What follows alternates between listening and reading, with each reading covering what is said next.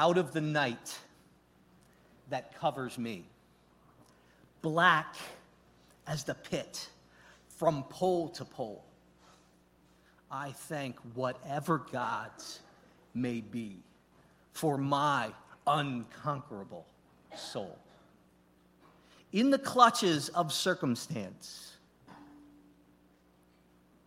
I have not winced or cried aloud.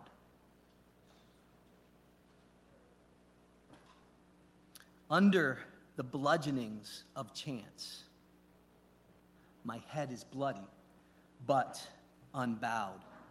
Beyond this place of wrath and tears looms the horror of the shade. And yet the menace of the years finds and shall find me unafraid. It matters not how straight the gate, nor charged with punishments the scroll. I am the master of my fate, the captain of my soul. This morning's text addresses, in a positive way,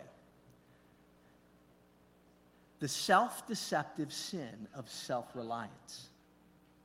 Oh, the words of poetry and song make self-reliance sound so noble, but it is very, very wrong. Take your Bibles and turn to the book of 1 Timothy. The next couple of weeks, we will be wrapping up this series in 1 Timothy. At the end of 1 Timothy, there is this, what seems like a parenthetical statement. It seems like there's this benediction that if I were ending a book, I'd want to put the period there, the mark in the letter, and that would be it. But Timothy goes on, or Paul goes on when writing to Timothy. He has some additional advice that has to do with economics. We have to ask ourselves the question, why is this here? What is he trying to say in this last few comments after the benediction?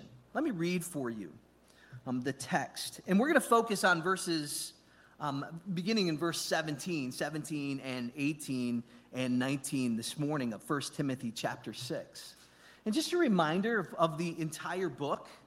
The entire book, we've called this series Household because the entire book is Paul writing to an elder, a pastor at Timothy, and he is saying to Timothy to put order to the house of God. And in that, we see in this text, there's two households that are wed together, two households that depend upon one another.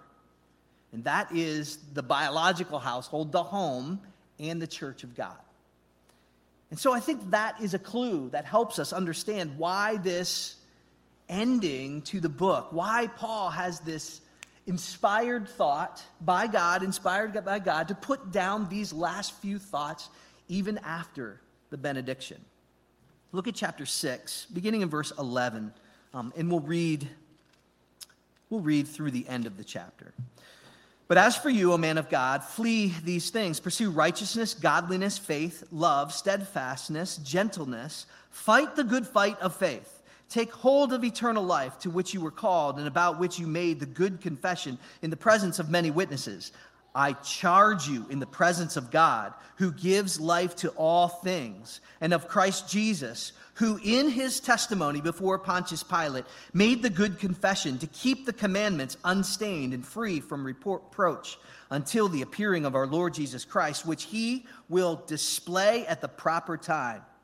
He who is the blessed and only sovereign, the King of kings and the Lord of lords, who alone has immortality, who dwells in unapproachable light, whom no one has ever seen or can see.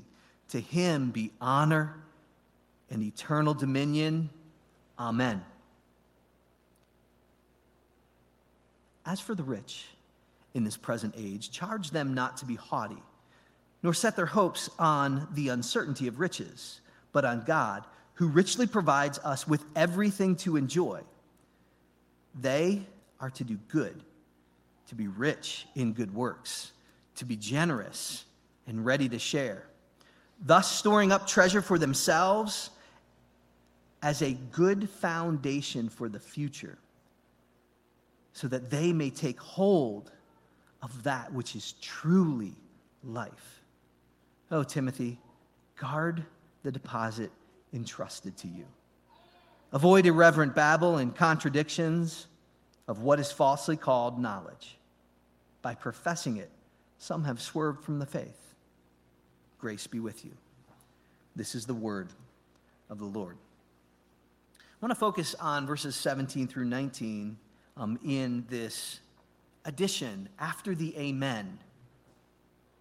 And what we see is Paul reminding Timothy about home economics and the sin of self-reliance. In the positive, he tells us three things.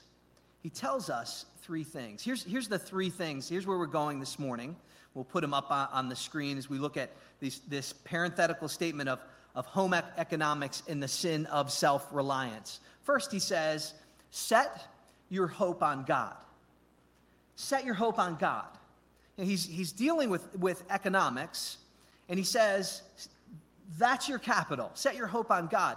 Then be generous, and then finally store up treasure. So those are the three things that we're going to look at from the text this morning. Set your hope on God, be generous, and store up treasure. The first thing that we learn is that those who are wealthy, those who have means in this present age, must set their hope on God. That's what verse 17 says. Look at the text with me. As for the rich in this present age, charge them not to be haughty, nor set their hopes on the uncertainty of riches, but on God, who richly provides us with everything to enjoy. It should be recognized here that Paul does not condemn wealth. He doesn't condemn it. He doesn't condemn the accumulation of wealth, but rather the Scriptures tells us how to use that and what attitude that we ought to have in those things. That those things ought to not steal our hope, but rather they ought to set our hope. Riches have a tendency to steal our hope in that we set our hope on them. But here he says that we are to set our hope on God. Why? It's right there in the text. Because riches are what? Are they certain or uncertain? They are uncertain. But God is certain. God's certain. You know, I think that when we look at this particular text, we're reminded of the passage that comes before this, where Paul addresses an attitude and instructs Timothy. The attitude is the love of riches. And he says the love of riches, what? Steals away our desire and puts our desire on those riches rather than the giver of all good things. And so we're reminded of that passage. In fact, he says that this kind of desire, setting our hope, setting our heart on anything in the world that brings us pleasure or position or power, is the root of many different kinds of evil. That's what he says early.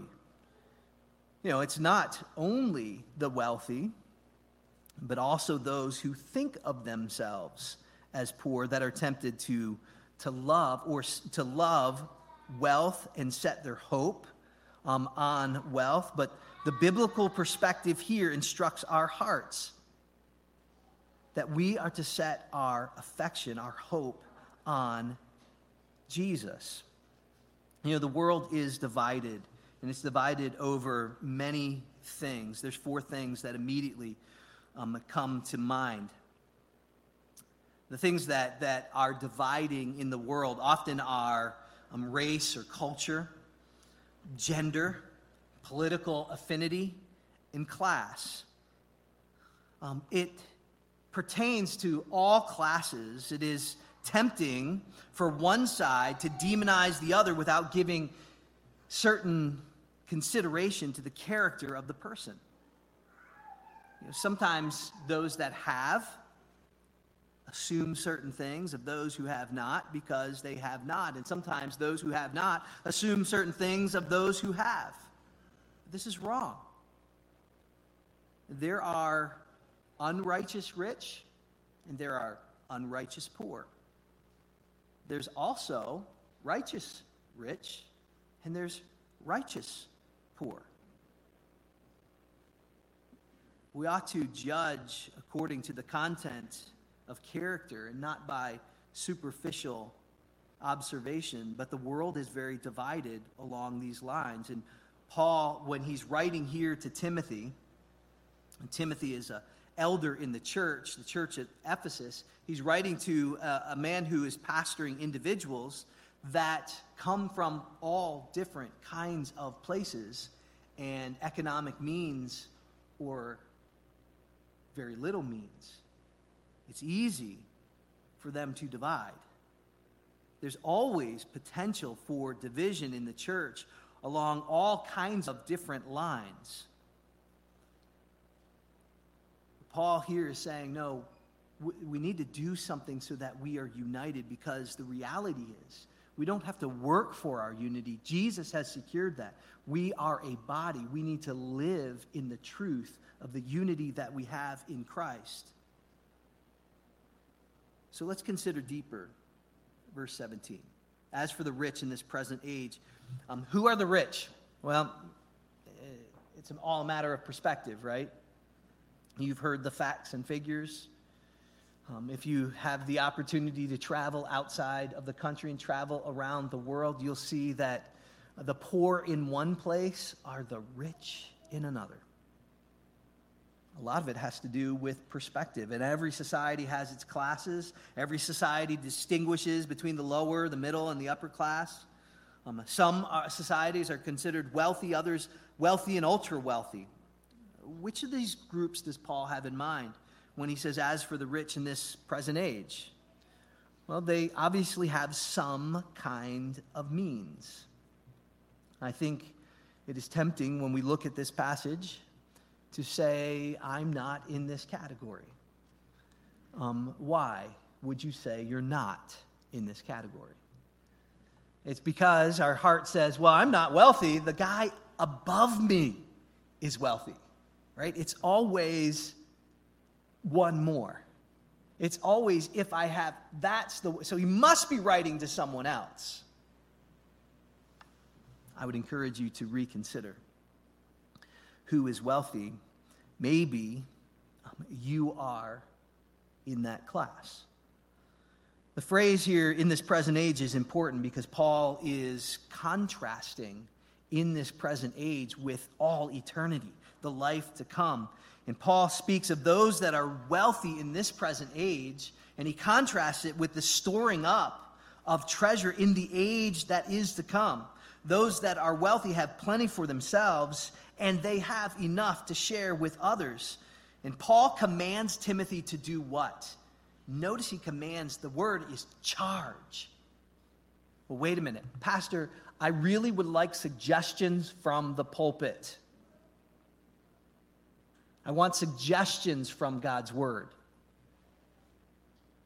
This is a passage that is about our heart, and when we dig really into this and we let the scriptures work on our soul, we begin to see where we attribute authority.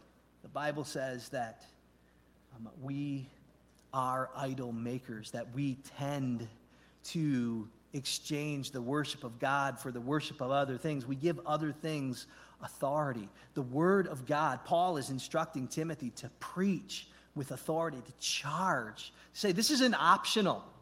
Let me just suggest to you. No, there's application that can be in the way of suggestion, and that's a good thing. We shouldn't make application into law. The word of God is the law.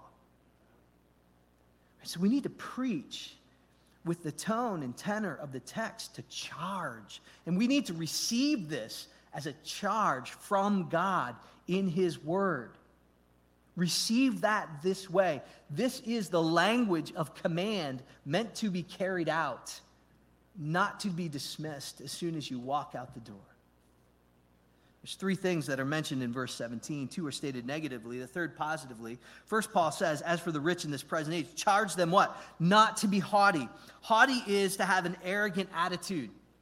To have an arrogant attitude. To think, well, because I have a gift, right? A blessing of earthly possessions, resources, that somehow that makes me better than another human being.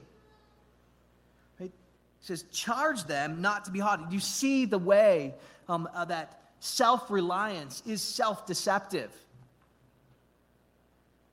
For the brand of clothes, or the clothes that you wear, or the car that you drive, or the things that you have, or the amount in your bank account makes you no better or no worse in value than the man or woman next to you, in front of you, behind you, or the man or woman on the street. Everyone is created in the image of God and has intrinsic value because the Maker made him or her. So don't be haughty and think because you have something that somehow you're better. Be humble. Don't be haughty. Be humble. The remedy for the haughty attitudes found here, it says in verse 17, who richly provides us with everything to enjoy. It's a gift. God's given it. And you know what? It's not wrong to enjoy it. Don't be embarrassed. If you have means, please don't be embarrassed of that. But recognize that's a gift. God gave it. God gave it. Receive all things, all good things from God. Enjoy good things. That is not out of bounds for Christians. It's actually inbounds when you're using it to say, this came from God, and we worship him. Right? I saw you doing this at camp. We had wonderful weather over camp, at least Saturday and Sunday. It was fantastic. But we can't say, oh, look at the beautiful weather that I have created, any more than we can say, look at my bank account. Well, where did you get the ability and the health and the strength and the wisdom and the insight? It all came from God. 1 Corinthians chapter 4, verse 7 says, what do you have that you did not receive? And when you received it, why do you boast as if you did not receive it? It is a gift. It's a gift. Proverbs 22:2 says, the rich and the poor meet together. The Lord is the maker of them all. Secondly here, Paul says to Timothy to charge the rich not to set their hopes on the uncertainty of riches. That riches are uncertain. They are not secure. You know, oftentimes riches have an insecurity that goes along with them.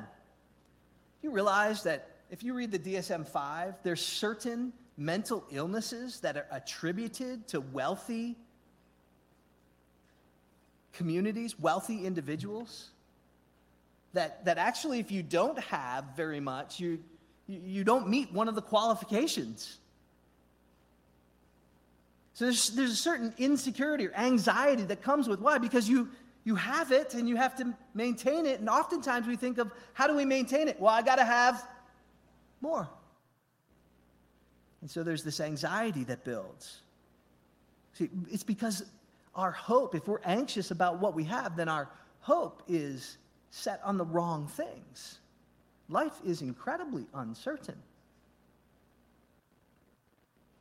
You look at the men and women who have made money and lost money, you often find that there are individuals that do well when it comes to economics, that they have done both. That they have made money and they have lost money and they have made money. Well, what's happening there? Right? It's important to look at those kinds of things. Right? And look at their attitude towards those things. You see, life is uncertain. You can make all the right decisions and see all that God has allowed you to do to crumble, but you will not if your hope is set on him. Thirdly, Timothy was to positively, so there's two negatives, this is the positive. Exhort the rich to set their hope on God, who richly provides us with everything to enjoy. You see, he's worthy. He's worthy to bear our hope. We looked at last week when we were out at camp that we grieve as ones who have hope, and our hope is where? In God, and God's worthy to bear out our hope. He is strong enough to bear out our hope. He is infinite. He is unchangeable. He is faithful. And so he says, hope in God. Hope in God. Set your hope on God. God is the one who provides for us. It's the Christian that is ultimately the one who is in the best position to enjoy all things. And so he tells us to set our hope on God. Second, he says, be generous. Look at verse 18 in the text. He says here in verse 18 that we are to do good, to be rich in good works, to be generous and ready to share. What are the rich to do in heart? They are to hope in God. And what are they to do with their hands? They are to be generous and ready to share. It's heart and hands. They're related. They go together. Those who love money, whose hope is set on riches, will have a hand that's tightly closed. But those who love God and love mankind, their hope is set on God, and they have hands that are open to the poor and needy around them. The rich demonstrate that their hope is in God by what? By their generosity. And I would say it's anybody who is generous, rich or not rich, they demonstrate their hope is in God by their generosity. Paul says three things here. He says, one, those who are rich are to do good. They're to do good. In other words, their treasure, we saw that their treasure, one of the purposes of treasure is to enjoy. All good things come from God, and certainly they bring certain pleasures and joy, and that is from God. That is good, but they're also to use those things to do good. They're to do good. Paul continues, and he uses this kind of play on words here in the text, that he urges the rich to be rich in what? Rich in good works. They're to be rich in good works. One individual talks about this. He says this about these kinds of principles.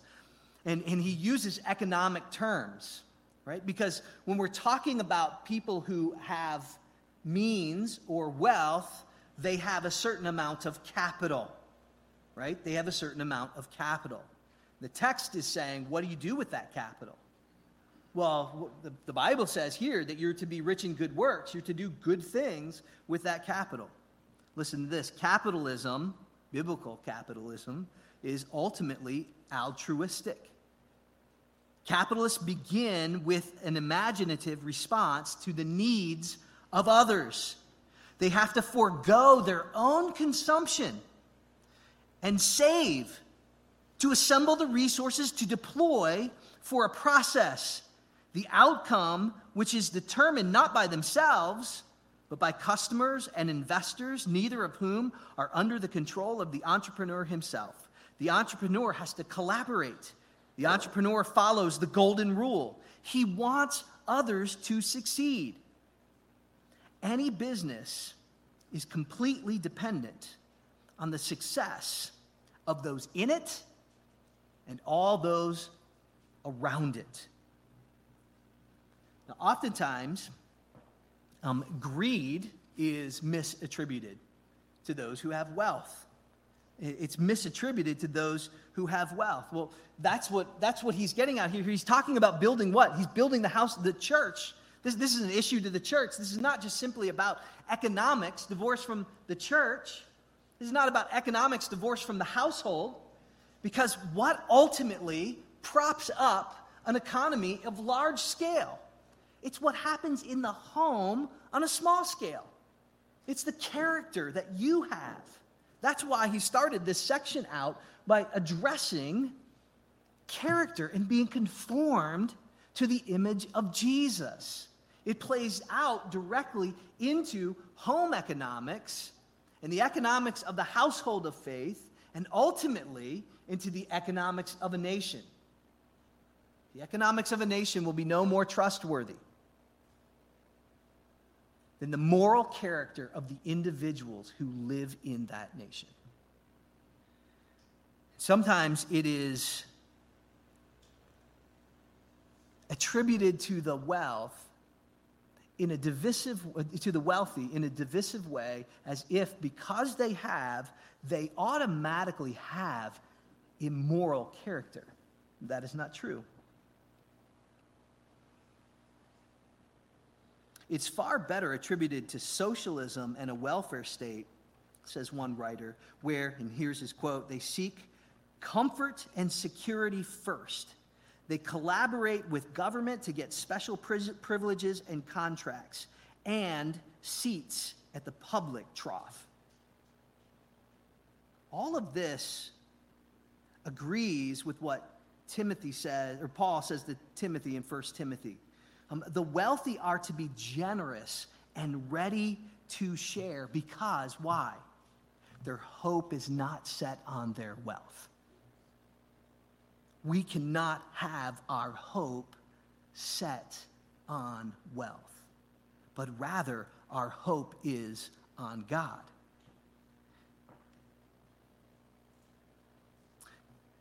Sometimes we talk about this and we say, well, what if my neighbor doesn't want to share?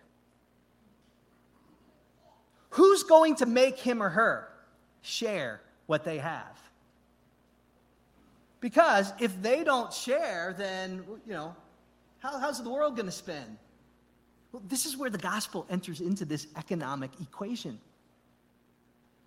You think about how Jesus comes to you in the scriptures to convict you and convince you of sin. Does he make you love him? No. What does he do? He convinces you by his love and by his self-sacrifice. You see, what makes a better economic system is when Christians live by the king's economy. We need to live by the king's economy. And if he blesses us, we need to reinvest that in self-sacrificial giving. And you know that giving isn't always just here in the offering, and it's not necessarily giving money away, simply away. Sharing can be in putting people to work. Think of this. Giving, beginning with the family and extending outward into society, is the moral center of an economic system. It does not succeed by allowing the leading capitalists to revel in riches. If they hoard their wealth, the system tends to fail. It succeeds by inducing the capitalist continually to give his wealth back into the system in the form of new gifts and investments. That's an economist. That's a thoroughly biblical statement. That's what Paul is saying to Timothy here. And where does it start? It starts in the home. It starts in the church. That's how you build an economy. It's about household economics. It begins by setting your hope on God. That's what's secure. That's the foundation. In fact, he's going to get at this foundation that you're actually building. It's not in this present world, but it's in the life that is to come by building in this present world in the way that God designs, living according to the king's economy. You are setting your hope on God. You're being generous in this world because you know that it is about the worship of God. And then finally, what happens is you're actually storing treasure up where rust and moth do not corrupt. Here we get into this wordplay as we get into our final point. Paul tells Timothy that they will store up treasures for themselves as a good foundation for the future, so that they may take hold of that which is truly life. Here we have our second wordplay in the passage, treasures in the life to come. This sounds a lot like who? Sounds a lot like Jesus, doesn't it? In Matthew 6, where he said, do not lay up for yourselves treasures on earth where moth and rust destroy and thieves break in and steal, but lay up for yourselves treasures in heaven where neither moth nor rust destroys, where thieves do not break in and steal. For where your treasure is, there your heart will be also. There's a whole industry built on Matthew 6, verses 19 and 20, or 19 through 21. It's called the Ring doorbell, right? Why do you see those everywhere now? Well, partly because you have packages delivered to your front door. And what have they sold you that product on? Because you don't want somebody to do what? Steal your packages. Invade your home. Take your stuff. Now, we live in a fallen world. It's probably a good thing that you're concerned about that. But here he says, be careful about storing up for yourselves treasures. It doesn't say that having treasure in this life and in this world is wrong. But it's how you use it. And how you use it determines the payoff on your investment for all eternity. That's what you're doing. Right? We are eternal economic capitalists investing in the worship of Jesus, setting our hope on God, being generous with what he has given so that it produces fruit in this life, in others, and the benefit pays eternal dividends. Today we have a system that is devolving. One individual writes this of the system that we have in place. And really the philosophy and worldview that is behind the economic system that we have. He addresses several companies. He looks at this through the paradigm of one particular company, which we all know. It's the company called Google. This is what he says. On a deeper level, the world of Google, its interfaces, its images, its videos, its icons, its philosophy is 2D. It lives in a flat world. When Christians live in a 3D world, an amazing cosmic universe. Google is not just a company, but a system of thinking. And the internet is cracking under the weight of its ideology. Its devotees uphold a flat universe theory of materialism, the sufficiency of deterministic chemistry and mathematics. They believe the human mind is a suboptimal product of random evolutionary processes. They believe in the possibility of a silicon brain. They believe that machines can learn in a way comparable to human learning, that consciousness is relatively an insignificant aspect of humanity, emergent from matter, and that the imagination of true novelties is a delusion in a hermetic world of logic. They hold that human beings have no more to discover and as may retire on a guaranteed pensions while Larry Page and Sergey Brin fly off with Elon Musk and live forever in a galactic walled garden on their own private planets in a winner-take-all cosmos. Why? Because you're only going to get stuff like this from God's word in 1 Timothy chapter 6 in the Bible. Right? The people that are creating the world system have a whole different worldview, and it is damned. But out of the ashes, over and over and over again, throughout human history, and promised in the world in the Word of God, there is a resurrection. It's the truth of Jesus that cannot fail, and it is the eternal foundation that we are laying in this world that will exist forevermore. And it's practical. It comes right down to dollars and cents. It comes right down to how you spend your time, your money, and your resources.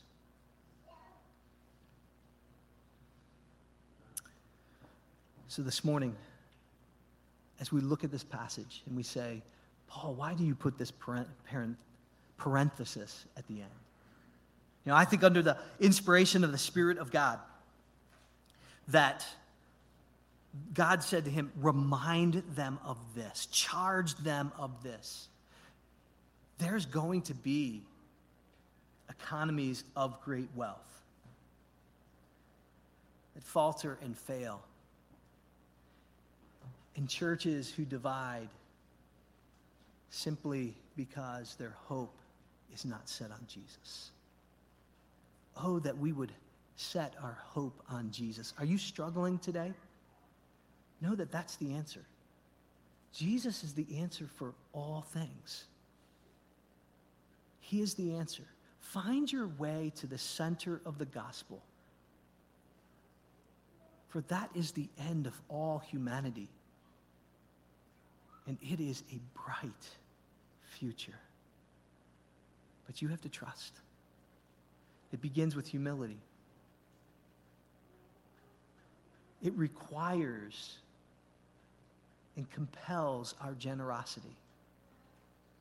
And it propels us to the worship of God for all eternity. Let's pray. Oh God, we thank you for such practical texts like this.